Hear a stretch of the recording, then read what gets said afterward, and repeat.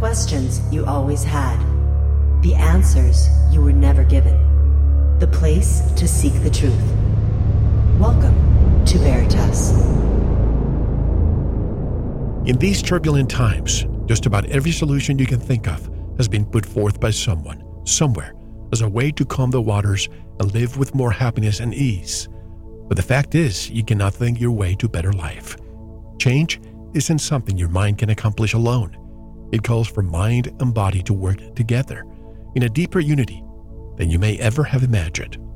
Tonight, we'll learn how our cultural beliefs affect the diagnosis, prognosis, and treatment of disease. The difference between growing older, which we all do, and quote-unquote aging by our culture's standards, which we can learn not to do. What happens when we move, quote-unquote, beyond the pale of our tribe's expectations? How to navigate adversity using uncertainty as a guide? Tonight we give you biocognitive tools for a healthy life. Join me in experiencing a paradigm shift in which the myths of doom are shattered by the science of hope. Survival takes a backseat to meaning, and fear gives way to love. You are listening to Veritas. If this is your first time, welcome home. To listen to tonight's full interview and all of our material, join the Veritas family and click on the subscribe button at veritasradio.com. You can make your purchase with a credit card, PayPal, cash, check, money order, and even cryptocurrency. We are now accepting Bitcoin, Litecoin, Ethereum, and more. Don't forget to visit the Veritas store for focused life force energy, MMS, rebounders, CBD pure hemp oil, pure organic sulfur, flash drives with all our Sanitas and Veritas seasons, and other great products. And if you want to get in touch with Mel, want to be a guest on this radio program, have a guest suggestion, or have feedback, just click on the contact button of our website at veritasradio.com. And now, here's your host, Mel Hostelrick. Dr. Mario Martinez is a clinical neuropsychologist who specializes in how cultural beliefs affect health and longevity. He proposes, based on credible research evidence, that longevity is learned and the causes of health are inherited. He has studied healthy centenarians, people 100 years or older, worldwide, and found that only 20 to 25% can be attributed to genetics. The rest is related to how they live and the cultural beliefs they share. He is the author of the best-selling book, The Mind-Body Code: How to Change the Beliefs That Limit Your Health, Longevity, and Success, that teaches his theory and practice of biocognitive science to the general public. In addition to longevity, he also explains why our immune system is not just a protector. Instead, it responds to the cultural premises we learn to perceive the world. And directly from Nashville, Tennessee, I would like to welcome Dr. Mario Martinez. Hello, Mario. Welcome back. How are you? Hi, Mel. It's doing well. Haven't talked to you in a while, but it's a pleasure. It's been, I believe, 8 years. You were with me on Sanitas. We did a stellar interview, so if anybody wants to listen to that, I'm not going to repeat a lot of what we discussed there because there was a lot. But you have new material now.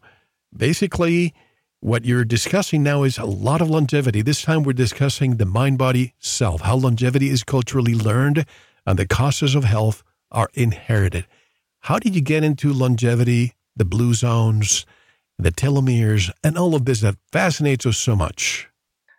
Started about 20 years ago. I wanted to find out what is a good theory of longevity, because what's happening with gerontology, the part of medicine that studies the aging process, is that they're looking at the illnesses of aging rather than the causes of health of growing older, which is what I do.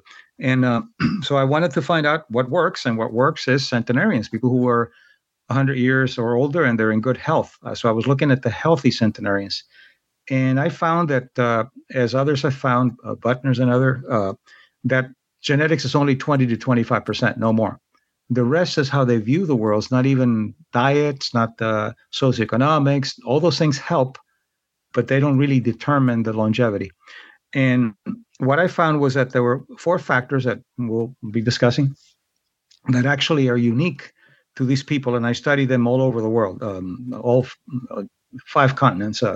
And there, it's pretty unique. But then the most exciting part, which is what's new here from our last conversation, is that I'm working now with a world-class longevity center in Poland. They have offices in Poland and Germany, and they're doing biological markers that can identify of course, your chronological age is what you are. And then based on epigenetic markers, they can look at what your biological age is. So you can have chronological age and biological age, which is how your cells are aging. And that's more important than how old you are. But the interesting and exciting research that I'm doing is that I developed a questionnaire that identifies the 4 factors. So we could look at the 4 factors to see where you're high, where you're low, and then correlate that with your biological markers, with the usual things, for example, your cholesterol and things like that. But more than that is the inflammatory kinds of markers that actually determine your biological age. So we can look at that, but then the most exciting thing about it is that once we do that and we correlate, let's say you're high on one factor and you're low on another factor on the biological, then we can do interventions to actually reverse your biological age without medications or any kind of. Sometimes we use supplement is basically the way what we call in neuroscience the default mode, which is the goggles that you use to look at the world. So that's the most exciting thing that we're doing, and this will be world class. No one's ever done this before. What is the reaction of the medical industry to this type of research? Well, for the most part, it's good because this is hard data. This is when you find that that correlations that you have, for example, with anti-inflammatories that you have in your body, and it correlates to people. For example, let's say you're 70 and your biological age is 50. It's basically determined by how your glycan and other kinds of markers are actually functioning, and then you correlate it, and you might find, for example, all right, this is correlated with people who are 50, not people who are 70. So you might be 70 chronologically, but biologically, the way that you're aging, which is the inflammation, is really what you need to look at.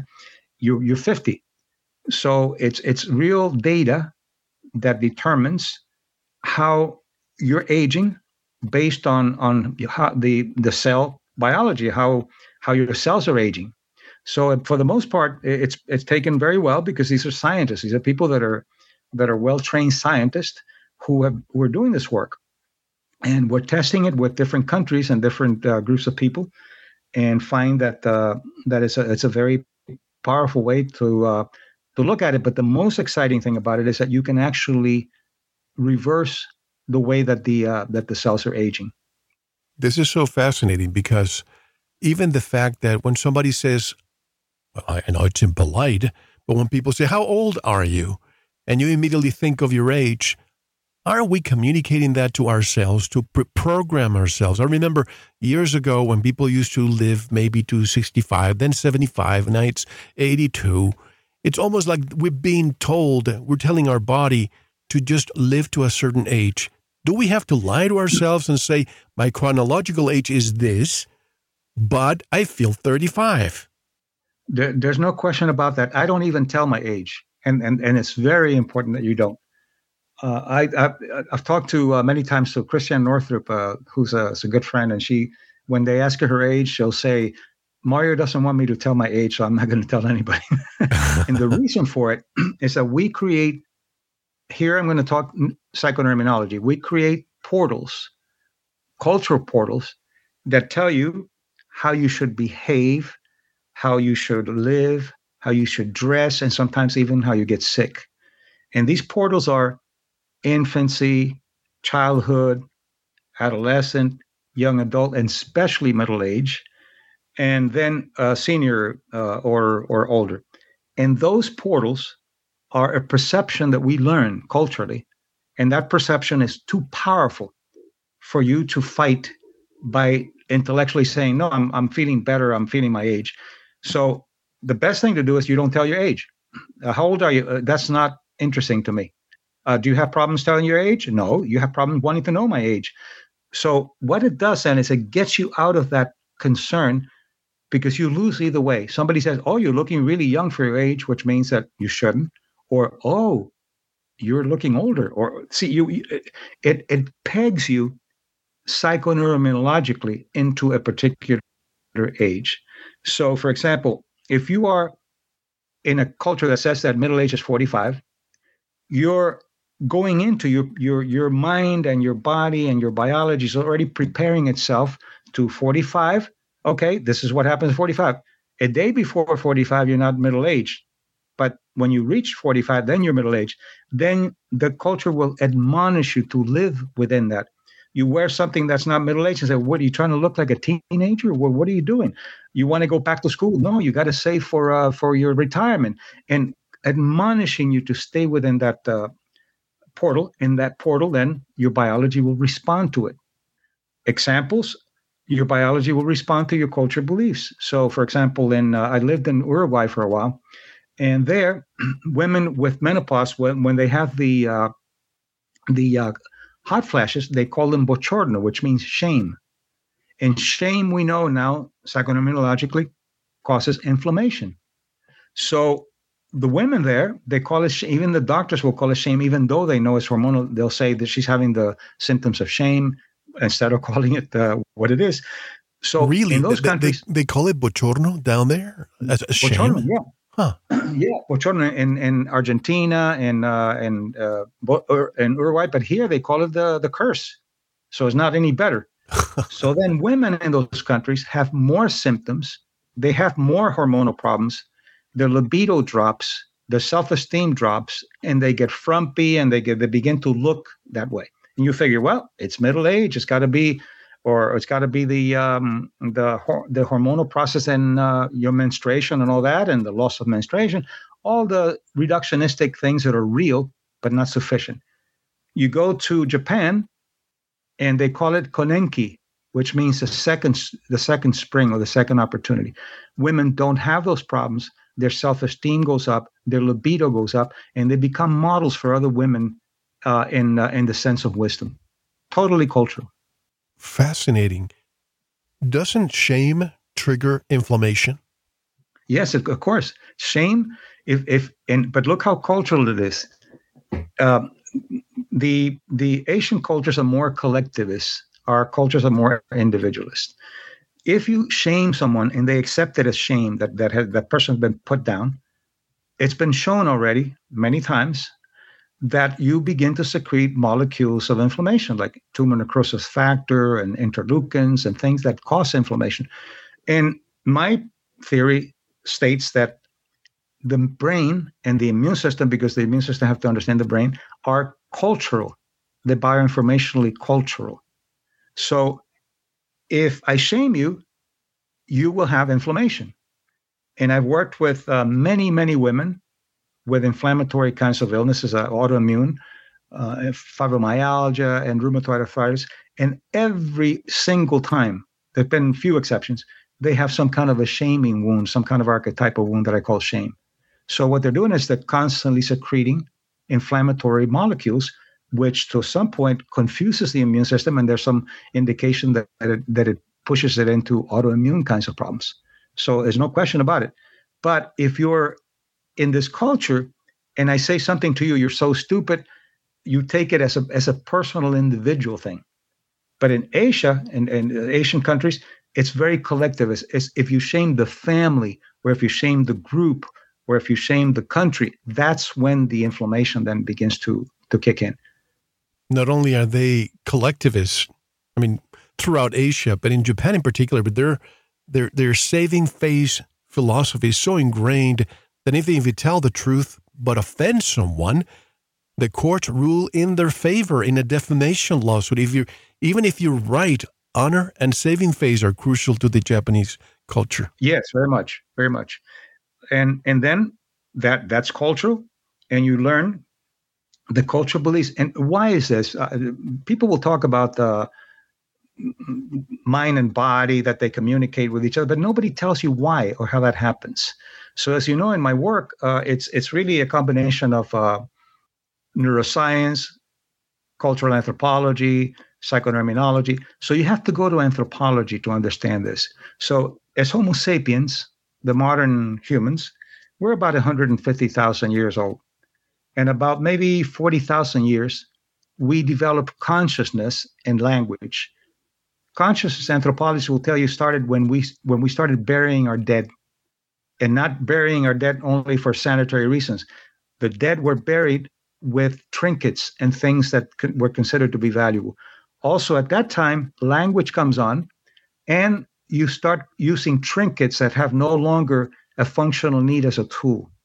That requires a tremendous neuropsychological abstractive ability and a language that comes. So then, before the language, you had grunts, and you had really a lot of epigenetic qualities of your senses. You could smell a lion 300 feet away. But then language comes on, and your brain is used to smelling the lion and to secreting the cortisol and the norepinephrine and all that because it's an alarm. Then language comes on, and you can say, there's a lion 300 feet. The brain had to understand that as being something beyond the senses, and the immune system had to respond to that. And this is why language is bioinformational. And this is when you say things, you're saying bioinformational things. They're not empty words because of the transition of when we develop consciousness and language. I don't mean to talk about somebody else's work for a second, but I just remember Margaret Mead's quote. You probably know it. Years ago, anthropologist Margaret Mead was asked by a student what she considered to be the first sign of civilization in a culture. And the student expected Mead to talk about fish hooks or clay pots or grinding stones. But no, Mead said that the first sign of civilization is an ancient culture was a femur, a thigh bone, that had been broken and then healed. Mead explained that in the animal kingdom, if you break your leg, you die. You cannot run from danger, get to the river for a drink, or hunt for food. You are meat for prowling beasts. No animal survives a broken leg long enough for the bone to heal. A broken femur that has healed is evidence that someone has taken time to stay with the one who fell, has bound up the wound, has carried the person to safety, and has tended the person through recovery, helping someone else through difficulties where civilization starts. So, Mario, we are at our best when we serve others. This is what makes us civilized. No, of course, and that's what consciousness. Because before consciousness, there was no present, past, and future. We take it for granted, but there was no past and future.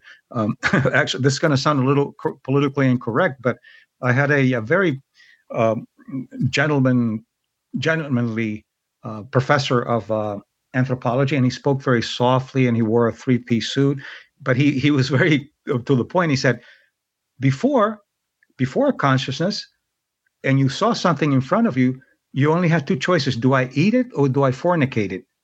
That's it. That's as far as you can go. Now we have options because consciousness is there. But yes, true. Service is extremely important. Service has been looked at lately. Actually, I'm glad you brought that up, because Aristotle, 2,300 years ago, said that the hedonic life was not enough, that the life of pleasure for pleasure was not enough, that we needed what he called eudaimonia, which is eu is good in Greek, and daimonia is spirit, so good spirit. And he said that the good life required meaning in the joy and service that you provided. So you have to have meaning, joy, and service and purpose. So, okay, that sounds really good and everything. And but what is the science behind it? Well, lately, there's been some work done, which is very specific to the immune system. It's called CTRA. These are in the immune system, these are responses that you have against adversity. Cells that about 21 to 40, CTRA means conserve transcriptional response to adversity. And these cells, these genes in the cells, will then trigger inflammation, antiviral, and antibodies. Okay, so that's really, or anti-inflammation, depending on what, that's really good for adversity. So what they did is they checked people, they did psychological tests to see who are more hedonic and more eudaimonic. And then they measured the CTRAs of both groups. The people that were more eudaimonic, which is to your point of the service, had better CTRA, which means they have better response to adversity than the people who were hedonic. So Aristotle was right. But the interesting thing is that when they measured the level of happiness on both sides, both were the same, but the immune system and the brain could tell the difference. This is all interesting because it seems that inflammation, we demonize inflammation a lot. And I say this because when somebody's playing a sport and they hurt themselves, they immediately bring the ice to reduce the inflammation. But isn't the body telling us, leave me alone, I'm doing my thing, I'm just creating, giving heat to this area to transport more, the white blood cells, the blood flow, et cetera. Or somebody has a fever. I know if you go above 104, you need to do something about it. But what do people do? They take anti-fever or fever-lowering medication. Why is it that we do the opposite of what our body wants sometimes? Well, part of it is to relieve pain and to relieve the response. But here, if you have an inflammation because you broke your leg or because you have some kind of a pathogen, then that's an acceptable inflammation. Right. But these inflammations are biosymbolic inflammations. These are inflammations caused by the way that we think, because the immune system can't tell the difference. If you say you're stupid, it's the same as if you have an infection. But when they say you're stupid, you don't have an infection. So it shoots out all these molecular responses of inflammation, and they don't know where to go. And that's what begins to cause then illnesses and problems, because it's not functional.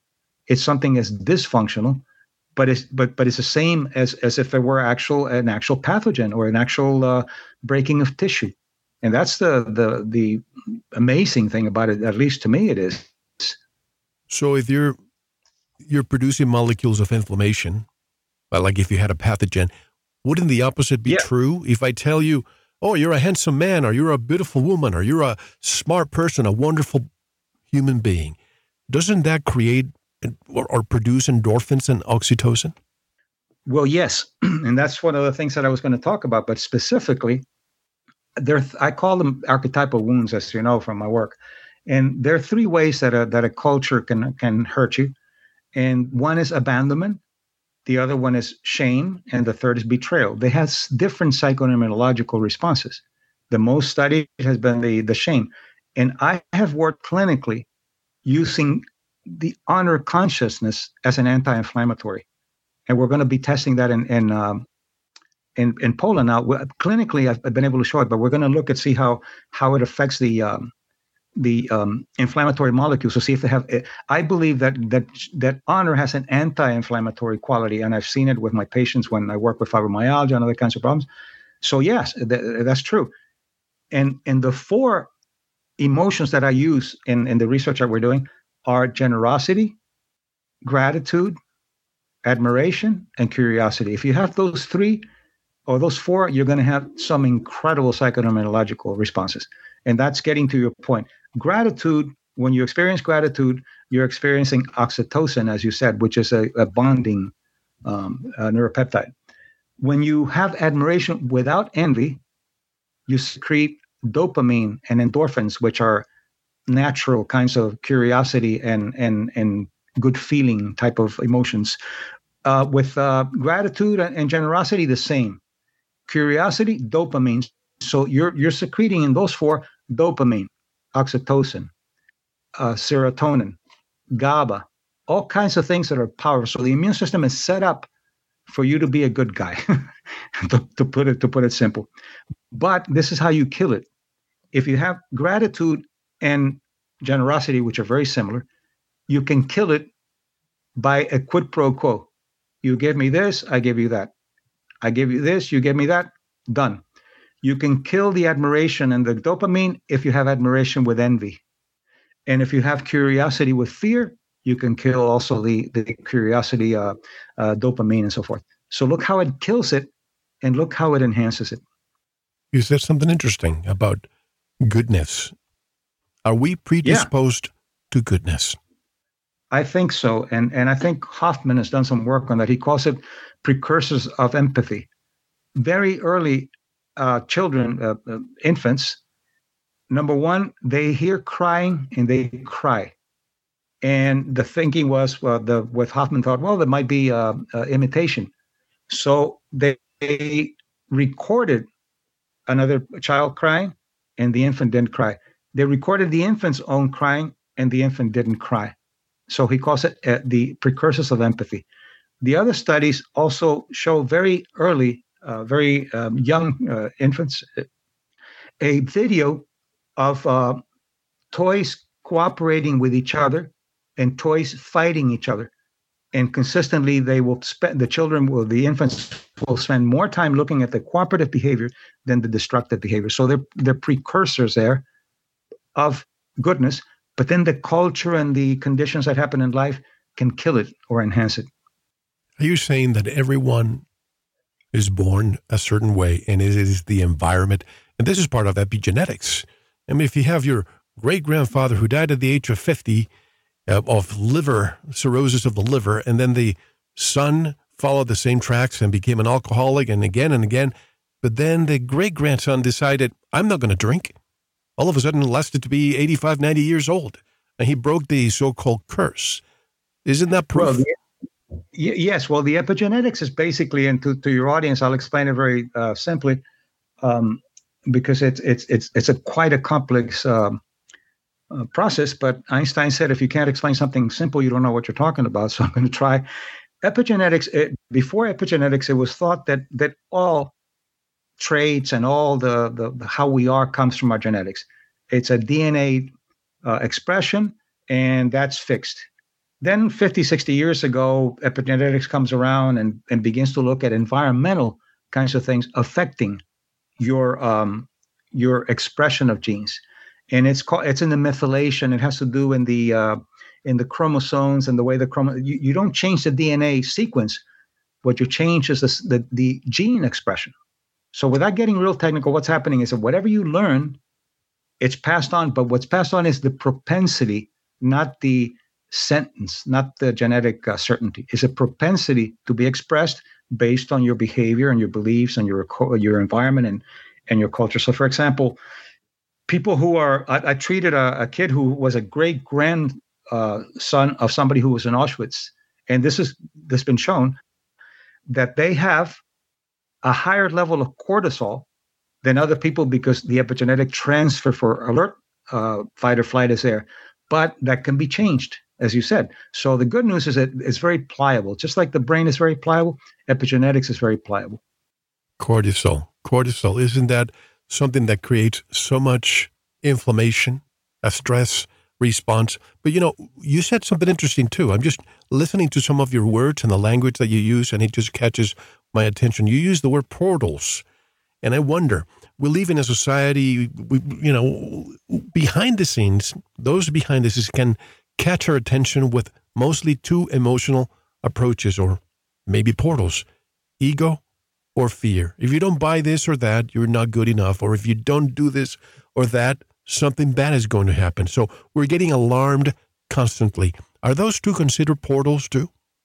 Well, they're more what in psychology you call affordances or demand characteristics, an environment that has certain demand characteristics to your portal, and the portal is you in your different developmental levels of childhood and adolescence and so forth. So, for example, looking at the effect of the environment, the demand characteristics is called in psychology. You can have a group.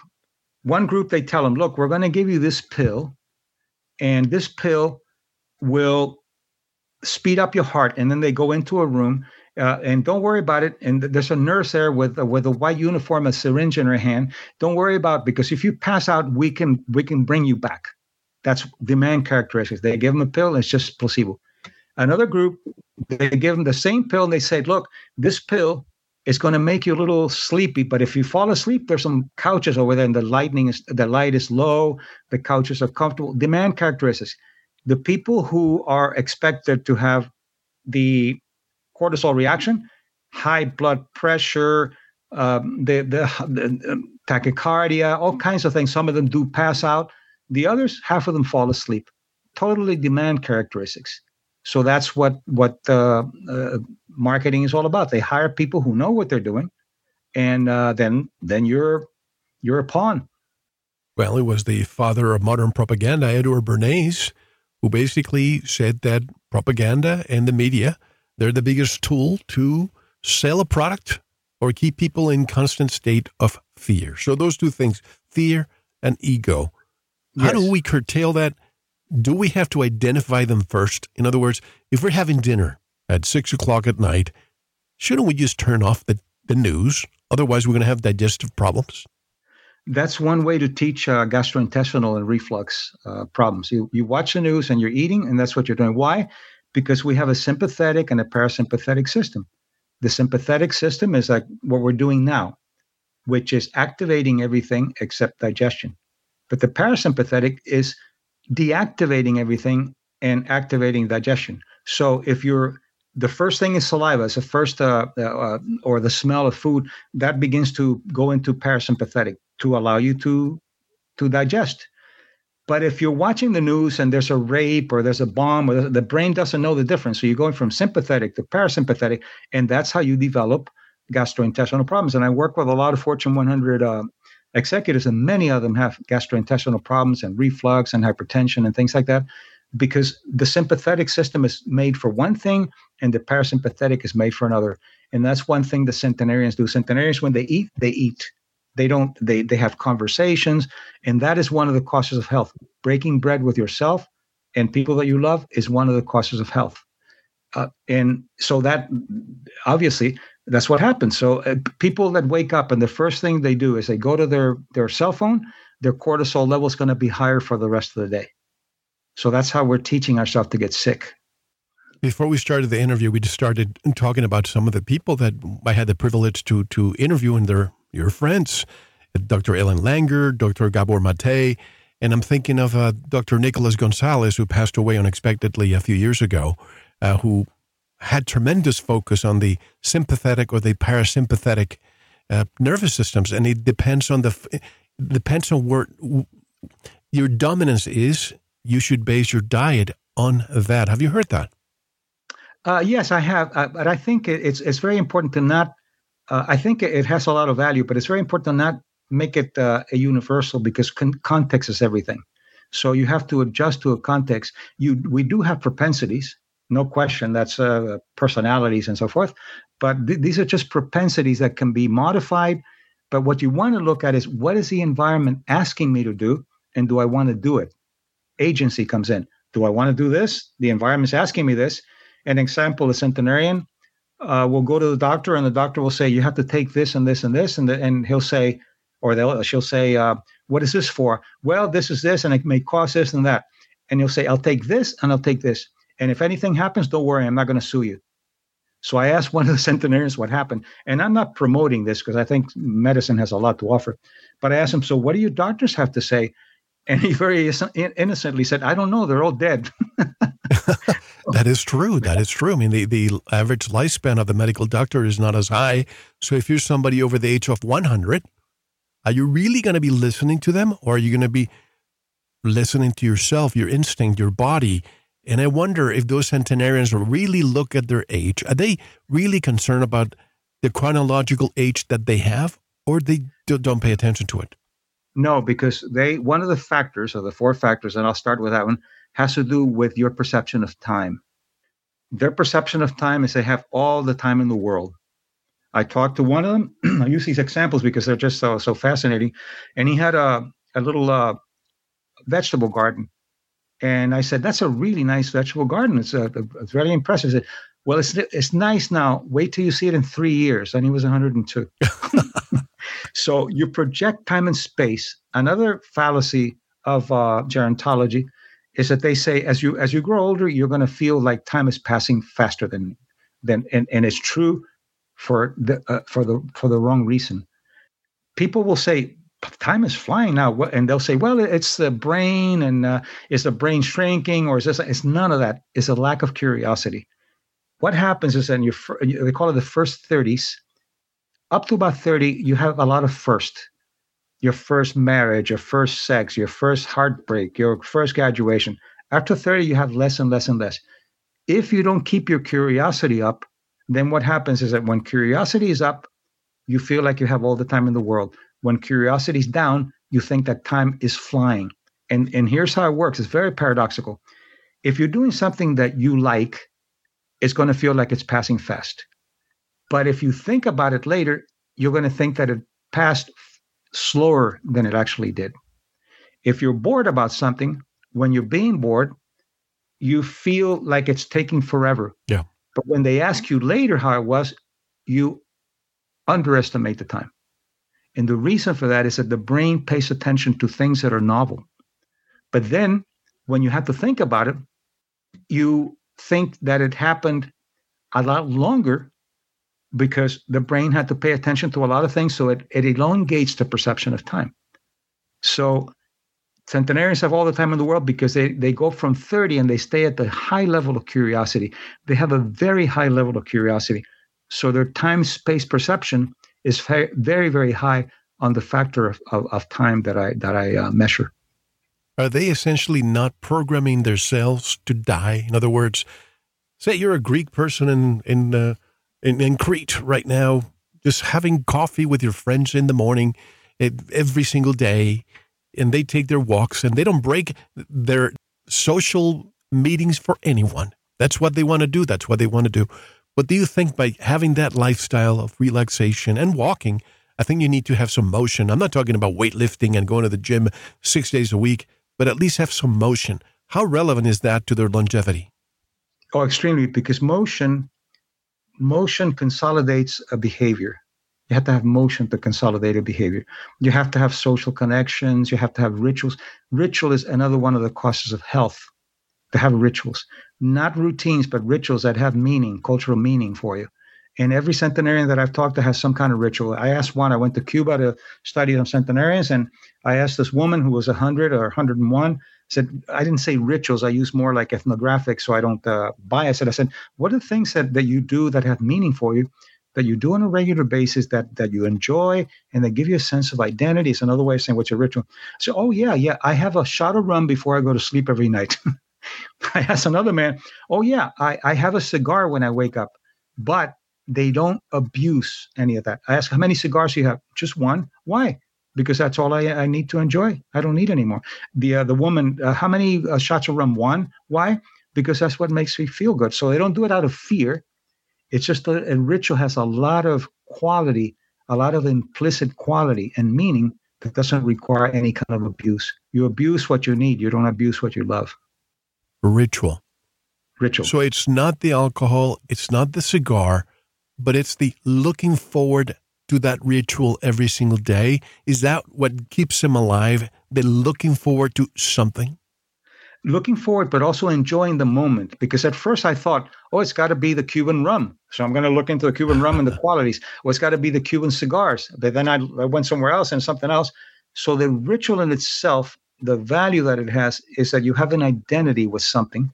You look forward to it, as you said, but you're experiencing it in such a complete here and now mindful way that it has all kinds of psychoneurological value that doesn't hurt you.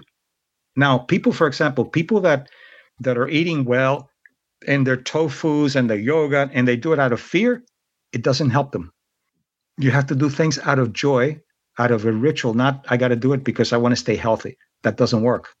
Are you saying that there are some people who go to the gym because they avoid dying because they need to remain healthy? That's why I'm going to the gym. Or I need to practice yoga because I want to live longer. Instead of saying, I want to do this because I enjoy it? That's right, yeah. Because there's several components. One is a fear component. If you don't go, you're afraid. But also you're doing it, there's no joy. You're doing it because you're protecting yourself against it. That's a ritual, a routine.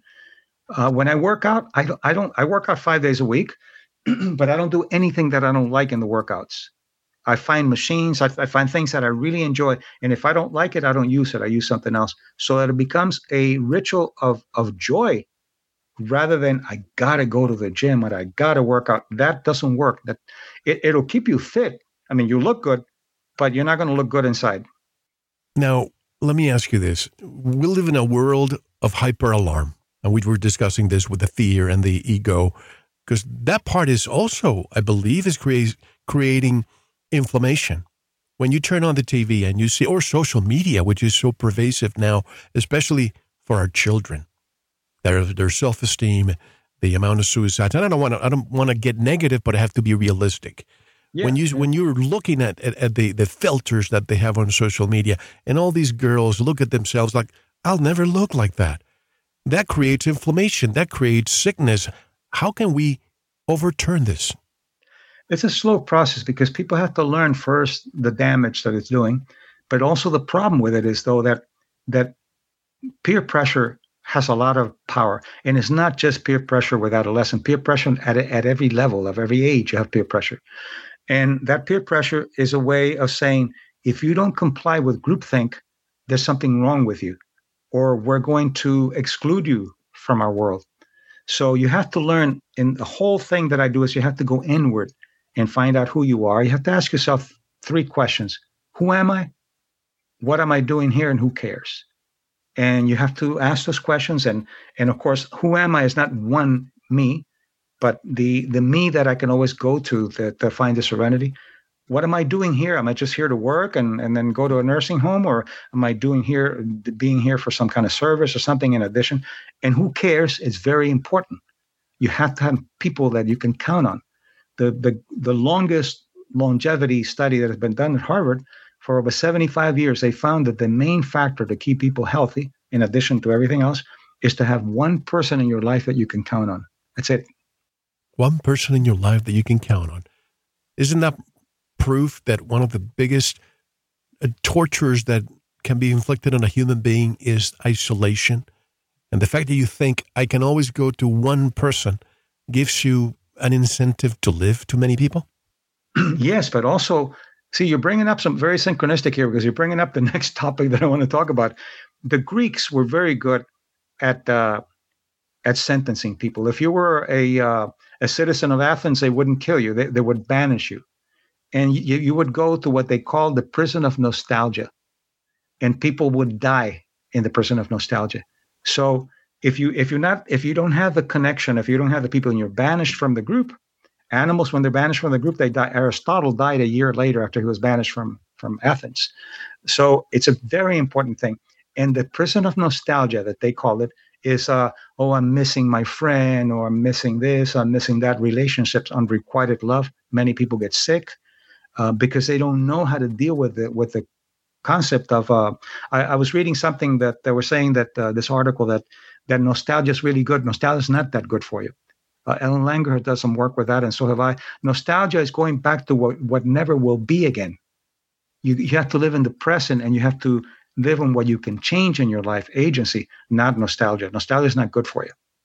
But what about the people who, for example, my family left communism, and I always heard them talk about, in the 50s, this is how it was, blah, blah, blah. And you could tell that they would change.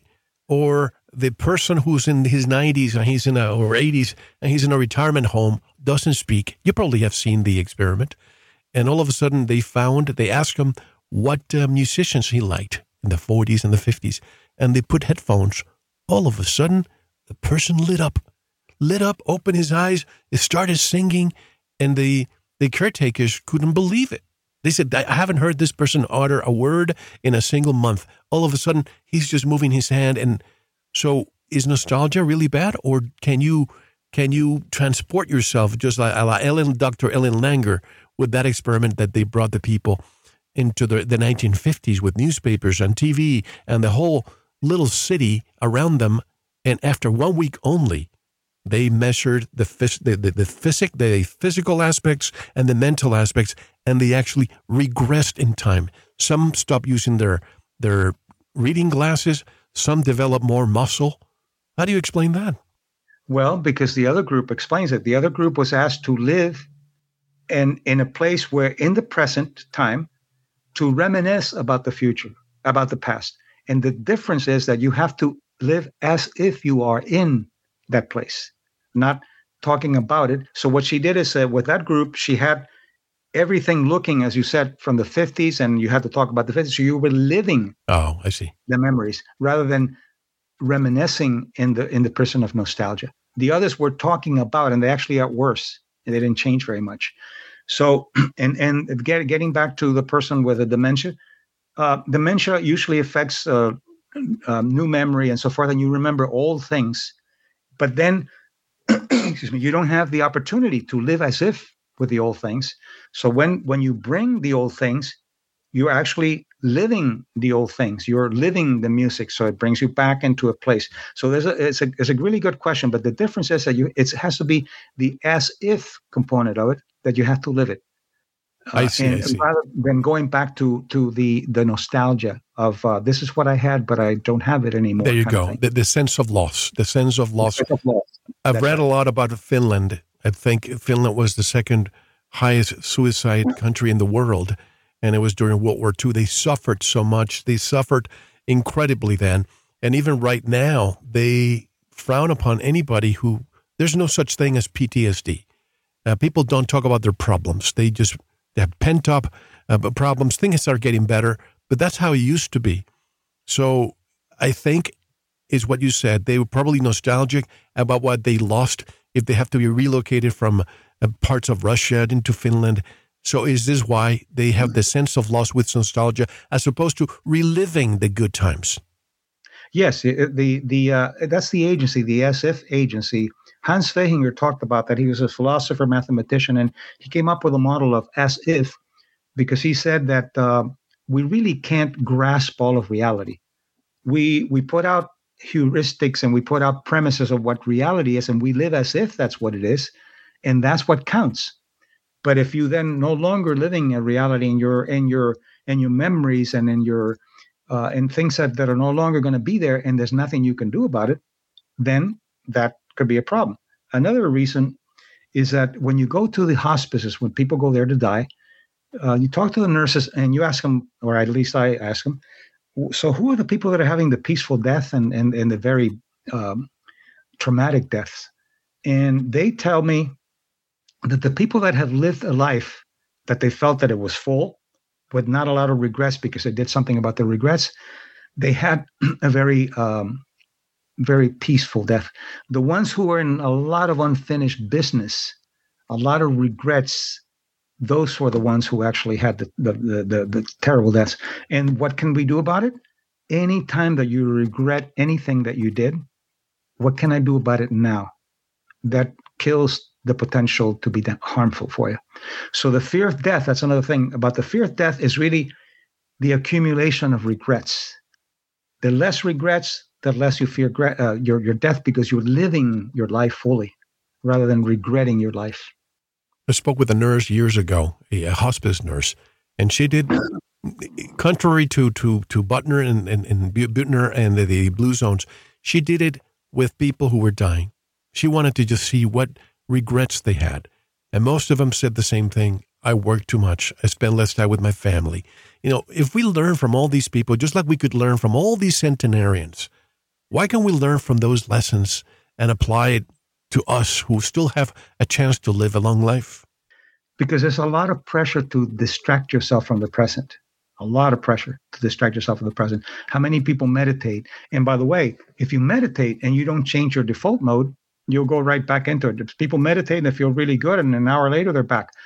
The default mode is what needs to change, not the meditation. Could be just a Band-Aid if it's not done right. Explain that. What do you mean by default mode? Default mode is the way that we, excuse me, the brain has what's called a default mode, which means that when everything settles, that is how you view the world. That's the goggles. So if you, for example, are meditating and you feel really good and you're in tune with yourself and all that, that's fine. But if your default mode doesn't change from the world is dangerous, you're going to go back to that default mode, and within an hour, you're going to be back into your high level of stress. So meditation can help, but you have to change the way that you perceive the world. And those are the four factors that I talked about, or I talk about with centenarians. So the four factors are, first, the time perception, how you perceive time. The second is self-love, which something that cultures don't like. They teach you pseudo humbleness. The third factor is your perception of your health and your wellness. And the fourth factor is your aging components. So you're taught pseudo humbleness. You're taught, a little girl goes to her mom and says, "Mommy, look how pretty I look." She says, "No, darling, you don't say you're pretty. You let other people tell you. And then when they tell you, then you deny it." Pseudo humbleness and confusion. Centenarians are not that way. I interviewed a woman who was 102 and she was very attractive. And I said, you're really very attractive. She said, "Oh yeah, I've always been attractive. Ever since I was a little girl, I was attractive." There's no pseudo humbleness there. No pseudo humbleness. So some people are being told to be humble, don't be bashful. Be bashful as a sign of strength. But and I'm not talking about being arrogant. But the person, as you said, 102, and she feels like, "Oh yeah, I've always been attractive." That's frowned upon because you're taught it's a pseudo humbleness, because if you say you look good and you think you look good, you want to say, "Oh yeah, thank you," but anybody, that's a really great job. Oh no, that's not that. When I do workshops and somebody will say, "Oh, that was brilliant what you just did," I said, "Yes, you're right, it was brilliant." But you know why it was brilliant? Because you can see brilliance only if you're brilliant. So we're co-authoring brilliance here. Mm-hmm. And that's what it should be. Let's talk about archetypal wounds. That's a very interesting concept. Shame. You say shame causes inflammation. We discussed that. What is the connection between emotion and disease? Say fibromyalgia, or maybe even multiple sclerosis. Do you think there's an emotion-disease connection here? I think, yes. I think there's an emotion. There's no question there's some genetic predisposition and environment, all that. But epigenetically, and you never should blame yourself. Epigenetically, sometimes we set up the environment to express illness or to express the causes of health without knowing it. And inflammation seems to be very important, very strong component in almost every illness, from cancer to depression. So inflammation is one of the most important things that you need to look into in your life, inflammation. And as you said, the shame, I'll go through all three of them so you can see what the audience can see what I'm talking about. Inflammation is basically hot. It's a hot emotion. You notice when people were shamed, they turn red. They're not cold. They're red. And that is the histamines and the inflammation coming out as if you're having some kind of pathogen out there. So the emotion is an emotion of shame that feels like you want the earth to swallow you. You want to diminish yourself. You notice people bring their shoulders down to shrink. Where pride, you bring it out and you bring your chest out. And the psychoneuroimmunology of it is, as I said, the inflammation, more than actually the stress hormones, inflammation more than the stress hormones. Abandonment is cold. It's a cold emotion, and you have constriction of your cardiovascular system, and it's a constriction which causes coldness. And the feeling is a very strong sense of isolation, a very strong sense of aloneness, as you were saying, and it's cold. The third one, which is betrayal, and this is the hardest one to deal with because you question always love, you question the tricking. Betrayal is hot. And the emotion, it's always anger. You can ask a child, "Hey, look, I'll give you this little toy if you do a dance for me." They do the dance, and you don't give them a toy, you trick them. That's a betrayal. They get angry. They don't get ashamed, or they don't get abandoned. But here's the interesting thing. You have constriction on both sides. When you have constriction with fear, you have that abandonment, the cold constriction. When you have constriction with anger, you have hotness. So look at the difference, how you can constrict, and psychoimmunologically coming from different emotions. Can we equate stress with sprinting? Now, let me explain. In other words, we sprint as a survival mechanism to escape, say, from danger. We're wired that way, but we are not designed to sprint the whole day, which would be the equivalent of chronic stress. Stress is a biological and psychological response experience on, encountering a threat that we feel we don't have the resources to deal with. And when I say responses, I mean alarm, resistance, exhaustion. I think understanding these different responses and how to relate to each other may help us cope with stress. But what happens to us Mario, if that response lingers long term? Well, let me use an example. Sprinters and marathon runners. You look at marathon runners, and many of them look like they just came out of a concentration camp. They're not very healthy, right? Because it's a constant peak performance, and the heart doesn't like that. Sprinters, when used properly, they just sprint and they stop. They're muscular, they're strong, they have better cardiovascular. So what you want to do is you don't want to be a sprinter all the time, and you don't want to be a marathoner all the time. The sprinting is for short term. Burst training is one of the best ways to do cardiovascular training, better than aerobics. And a burst training is you can walk, you can run, you could whatever. You do it for 90 seconds, as fast as you can, and then you slow down for 30 seconds or 60 seconds.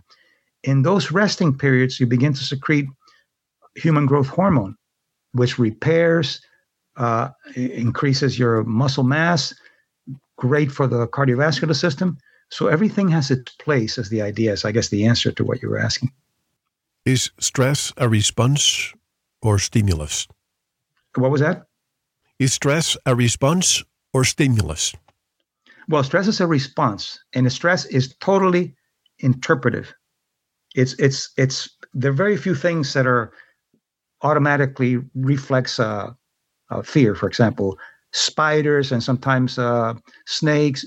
But everything is culturally contextualized. So, for example, you and I are talking now, and our context is we're doing an interview, and we're talking about mind-body science. A lion shows up behind you, and you're going to have a stress reaction. Is a lion a stressor? No. If I was talking about training a lion, you would say, "Oh, here's the lion, so we can train him." So, stress is an interpretation of an event that, in some cases, it has to be, if it's fear-based or whatever, it has to be functional, but it's an interpretation. Also, some scientists talk about, there's some real stressors here: crowding, loud noises, and extreme cold. It depends. If you're a teenager and you go to a heavy metal concert, there's crowding and it's extreme loudness, no problems. If you're a Tibetan Lama, you can sleep out in the cold where other people would die, and they just shake off the snow and they get up and no problems. So it's very contextual. So stress is a contextual response with a lot of cultural types of interpretations and loading, a lot of cultural loading. I don't know why I was visualizing a Tibetan monk inside of a heavy metal concert. That wouldn't happen. No, I don't think so. Is stress an emotion or a response? Well, it's a response. Stress at the most basic level is really hormonal. You're having what's called the axis, the hypothalamus pituitary adrenal. That's you get from the brain. You get a signal from the amygdala, which picks up on any kind of fear or any kind of things that's dangerous. It sends information to the hypothalamus. Hypothalamus releases. That's at that level. But then you have emotional interpretations of what's going on, and that adds to or decreases the axis depending on how you deal with it. So, for example, you're driving, and you're comfortable. You drive. Somebody gets in front of you, and you get all upset and you get angry, and you could actually say, "Okay, this is a signal that I want to be very careful with where I'm driving." You can get angry because righteous anger is another one of the causes of health, which means anger that's appropriate to a condition where your innocence or your goodwill has been affected. But then you let it go and you say, okay, now I'm going to use this signal as something to turn the good music on, do a little relaxation when I'm driving and being more careful. So this is a signal to be better. But what do most people do? Not only do they curse the person and they get angry, but they can't wait to get to work so they can tell their story and out-victimize each other. Look what happened to me. Oh, that's nothing. To yesterday. So what you're doing in all that time, cortisol takes a while. You get epinephrine and norepinephrine. When you put your hand into something hot, that's not cortisol. That's the adrenaline and the norepinephrine. It's a reflex. Cortisol takes a while to come out. So you're letting cortisol come in 20 to 30 minutes. Cortisol starts rising. So you can actually let that cortisol not express itself as much, or you can let it express because you can't wait to go to work and tell people what happened to you. That's how we can change these processes, by learning the physiology and the cultural components that we have about things. We have to take a break so that you can clear your throat, because we've been talking a lot. And when we come back, I want to discuss the importance of letting go.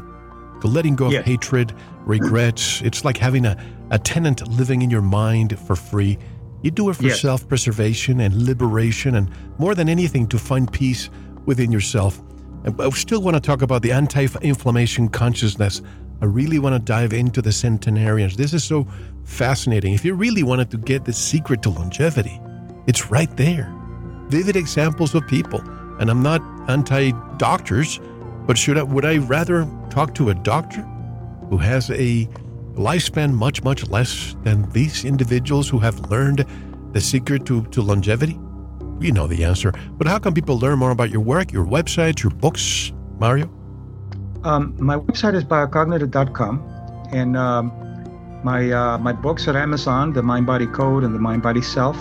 But also you can get over 200 videos free on YouTube, and the channel is Dr. Mario Martinez. I put videos up almost every 2 or 3 days, and all kinds of information available to where I discuss many of these concepts, and it keeps things moving and with my latest thinking.